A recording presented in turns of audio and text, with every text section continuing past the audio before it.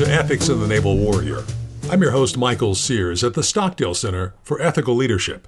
Today, we have part two of a very interesting conversation with Mark Levecki, the 1958 Research Fellow at the Stockdale Center for Ethical Leadership. Mark, last time we talked about Jonathan Shay and his ideas around moral injury, and you really were hitting on just war. So I want to see the balance between those two. Can you bring us up to date on what moral injury is all about? Yeah, absolutely. As you say, it's a understanding of mental trauma that comes out of Jonathan Shay's work with Vietnam-era combat veterans. And it basically says, I had noted that there's a couple different definitions of it. One has to do with this, experiencing a sense of betrayal by somebody in a position of authority in a high-stakes situation. And that's the definition that Shay primarily used. There's a second definition, which is the one that I've primarily employed, which says that a moral injury is a kind of psychic wound that comes from doing or allowing to be done something that goes against a deeply held moral conviction. And the pivot point between it and just war, then, is, as in any war, one of the metrics for success is killing the enemy in combat. Many young people grow up, particularly in the West, both within and outside religious traditions, believing that killing is itself morally wrong, almost full stop, with the one caveat that there are occasions in which it is necessary to kill, as in a justified war. The problem with that is it makes the business of warfighting, by definition, morally injurious, because you are doing something that goes against a deeply held moral conviction, whether you're supposed to do it or not. And there is a connection that has been made between having killed in combat and moral injury, and a connection that has been made between moral injury and soldier suicide. So warfighters are leaving the combat zone and dying by their own hands long after combat is ended because of this thing called moral injury. Now, let me jump on a couple of the things you said, and I'd ask you to kind of highlight them a little bit. There's going to be physical injury. There's going to be psychological or moral injury, no matter if it's, I hate to say it this way, the good war or the bad war, right? Correct. Let me jump into what that war is. You talked about witnessing an act, and you talked about doing an act. And I know there's controversy within this space about which of those are moral injury. You want to highlight that a little bit? Yeah, very good. That's actually, I think, essential. I've done some good work with an old Stockdale Center friend named Timothy Mallard, who's a colonel in the United States Army, and he's presently the command chaplain for U.S. Army Europe. And he has made an important distinction between moral injury and what he wants to call a spiritual injury or a spiritual wound. And it's much more than semantics. What he's trying to get after is precisely what you're touching on, that a moral injury is something that comes from what I have done. I have transgressed a moral norm. However, there are a lot of people who are being diagnosed with moral injury following having something done to them. Maybe they were abused as a child. Maybe in the profession of arms, maybe it's a warrior downrange who gets sexually assaulted, by a person in authority over them. Both of these conditions, these psychic traumas that occur from these episodes, are being called moral injury. And for Chaplain Mallard, this can be a crisis. Because if a moral injury is doing or allowing to be done something that goes against a deeply held moral norm, and I've just been sexually assaulted and I am now suffering a moral injury, I may put a burden of unnecessary guilt on myself.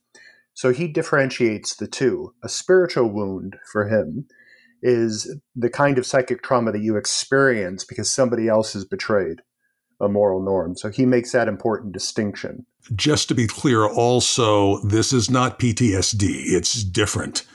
There's guilt, there's loss of trust, there's a sense of betrayal. That's right. Post-traumatic stress disorder could obviously also come from having traumatic events done to you. It usually manifests, at least in the clinical expressions, it usually manifests in hypervigilance, paranoia, that sort of thing. When it manifests in shame or a sense of betrayal, then it's usually classified as a moral injury. All right, let me pivot on that and say, what is warfare nowadays? I'm an old Marine, so I would assume charging up a hill with a bayonet is the classic warfare, at least in the last century. Nowadays, we have drones, we have tomahawks that can fly hundreds of miles with a press of a button. Do I have to pull a trigger? Do I have to see someone's eyes in combat, or can I be a victim of moral injury by pressing a button 2 continents removed? Yeah, great question. And sadly, the answer is yes.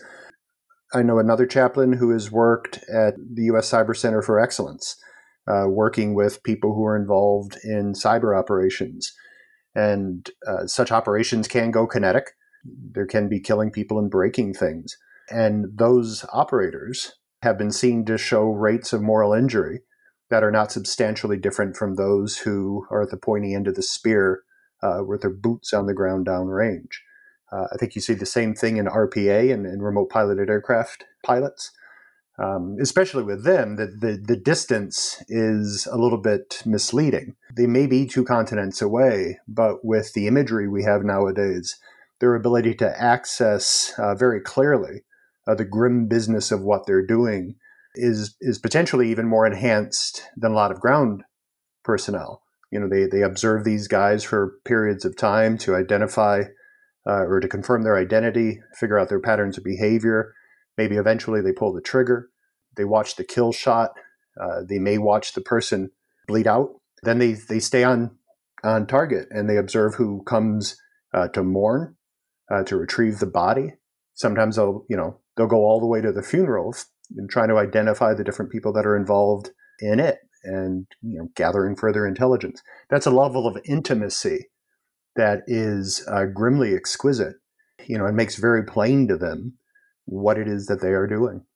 Those are fairly aggressive words. You've got this book coming out later this year, The Good Kill. Let me ask about that in this way. I heard you say, at least in the Western tradition, that it could be someone with a religious background or not with a religious background. Do you have to have a religious foundation, a traditional religious foundation, to suffer from a moral injury? It seems not. It seems that people recognize, and I suppose I should stop here and backstep just a bit. Any prescription I have for attempting to avoid or to overcome a moral injury is not to try to suggest that the business of war fighting is not morally weighty. People recognize, even in the people that we may hate, we tend to recognize a kind of equal dignity. We recognize that killing another human being, however justified, is grim business. And that ought to provoke a response in us. It is a grief to find oneself in a position of having to kill. My assertion, however, is that grief is not necessarily guilt. And the just war tradition recognizes that killing comes in different kinds. There's murder. We ought never to do that, period, full stop. There's those kinds of kills that are accidental, completely unintended. And there may be varying degrees of culpability. Maybe we ought to have known better or, tried harder or been more careful, but they're essentially morally neutral. There's a third kind of kill that is allowable in certain circumstances, even obligatory. And that's not to reduce the gravity of the act, but it is to assert that there are times where, however much we may not want to have to harm somebody, our adversaries, our enemies, have a vote. And while we are always supposed to respect another person's dignity, even our enemies, or in religious language, while we're always supposed to love our neighbor, there are times where one neighbor is unjustly kicking in the face of another neighbor. And in those times, we cannot love both neighbors in exactly the same way, in exactly the same moment. And sometimes, depending on the gravity of the situation, we have to make a kill. And that should always be morally weighty. And I hope that our nation's warfighters always recognize the weight of their task, however justified. You can grasp the weight of that task, whether you go to church, mosque, synagogue, or temple or not. I think it's part of what it means to be a human being. But let me ask you this. What happens if there's no guilt, if there's no remorse? What is that? Right.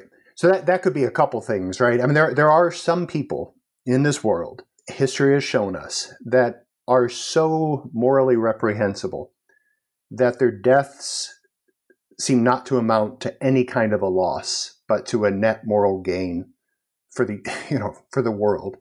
You can think of your Hitlers, your Pol Pots, what have you. So in certain situations, it's easier to recognize the justice of a kill, and that just seems to me, sort of common moral sense. So it could be that. It could be the recognition that what I'm doing is so clearly morally appropriate, because of lives saved, because of evils averted, that sort of thing, that this feeling of grief doesn't really come into it. I think there's a complicated feeling. Maybe you're celebrating the fact that you killed, but more than likely you're celebrating something like the fact that you've ended a threat. And you could probably work those things out and find the nuance and move on. But then there would be another kind of absence of grief that I think would be problematic. Warfighters have to develop a thick skin. That's to say they have to develop a kind of callousness in order to be able to do what they do. And this isn't just a burden on warfighters. Doctors do this. My brother is a firefighter paramedic up in Spokane, Washington. You do a ride along with him, and they behave and speak in sometimes fairly callous ways. But it's simply a part of distancing that is sometimes necessary to be able to do difficult tasks. But when this callousness has gotten so thick that we no longer feel these human emotions or the weight of what we're doing, maybe in our downtime, maybe, after action when we're able to process what's gone on, that kind of moral numbness, that kind of moral deadness is a danger. Obviously, it makes, abuse and the committing of atrocities easier, more likely. It wrecks relationships, the loss of the ability to feel empathy. All of these things are dangers. Dr. Levecki, I will look forward to your book coming out. Thank you for joining us on Ethics and the Naval Warrior. Absolute privilege. Thank you for having me.